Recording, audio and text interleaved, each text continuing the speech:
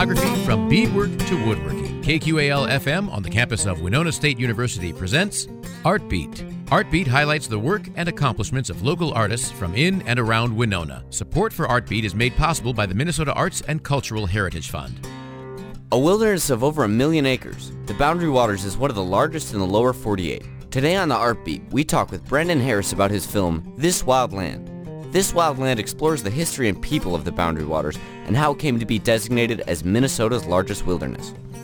And so it started, I first got to the Boundary Waters when I went up with my uncle when I was younger, and that's kind of what inspired us to make the film. Was we wanted to make sure that the next generation of adults are able to take their kids in there. So we just wanted to make a film, that just did our small little part just to bring any more awareness that we could. Awesome. What's your individual most special experience that you've had in the Boundary Waters?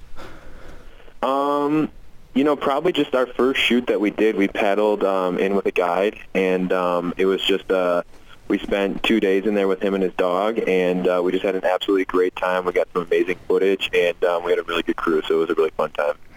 Nice. What place in the Boundary Waters is most special to you? It's just outside of it, but I think Listening Point is probably the most special place to me, which is Sigurd Olson's kind of cabin retreat. So it's there on Burnside Lake, which is, a stone's throw from the Boundary Waters. Nice. What's your individual favorite lake of the Boundary Waters? That is hard. I think it's actually, it's a river. It's the Little Isabella. It is probably the most difficult paddle in that I've ever had.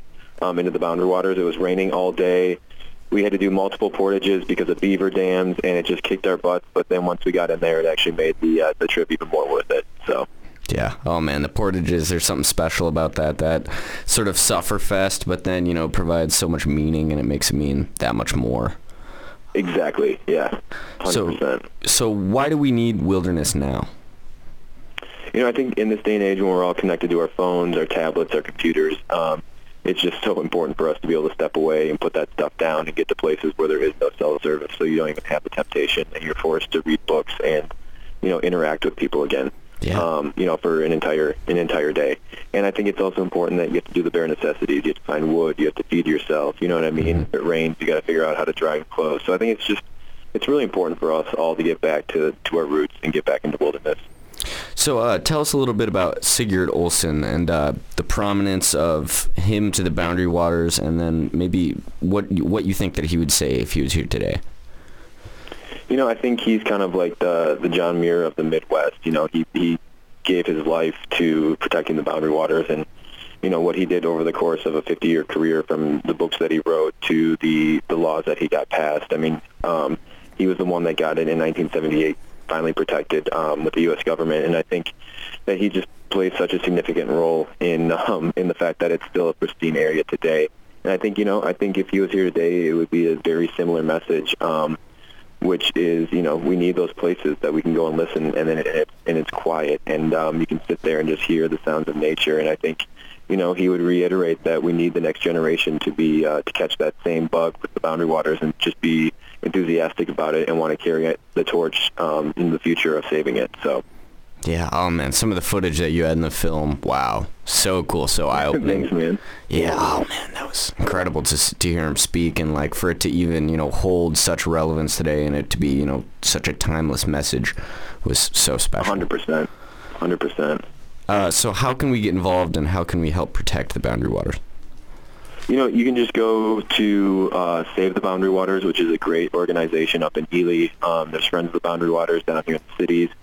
And those are two that are, they're doing their work and their due diligence for the fight to protect it from the mining. And then, I think just reading Sigurd Olson's books, or if you're up in Ely, going to the Writing Shack or going to Listening Point and just really experiencing his life. And I think that connection will inevitably make people want to save it even more. Yeah, awesome.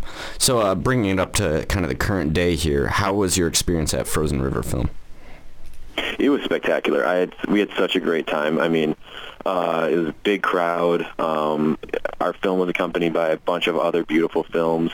And, the T-shirts were awesome, the hats were awesome, the logos, everything. It was just so refreshing to have a documentary-only film festival in Minnesota, and to have it be Winona's beautiful campus and right down by the river. I think it really made for a truly beautiful place to premiere our film. Awesome. And if the people missed it at Frozen River Film, where can they find your film now?